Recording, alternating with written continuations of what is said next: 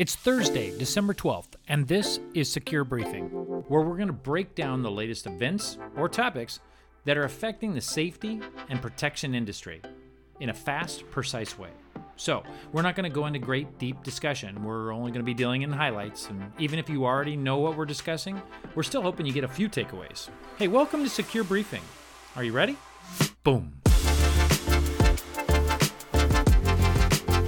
Today we're going to talk about operation in our sites. If you haven't heard about this, let me be the first to tell you, chalk one up for the good guys. See, there was a mass collaboration investigation between Homeland Security Investigations, ICE, IPR Center, Europol, Interpol, along with law enforcement agencies across the world.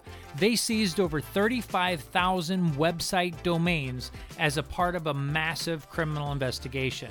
And along with other industry partners participating in this operation, they were fully responsible to civilly seizing over 1 million domain names and shutting down over 3 million erroneous e-commerce links featured on different social media platforms and third-party marketplaces. Steve Francis, the director of the IPR Center, said this: "Operation in our sites, which launched in 2014, is a comprehensive approach to making the internet a safer place for consumers and legitimate business owners. For most, the holidays represent a season of goodwill and giving.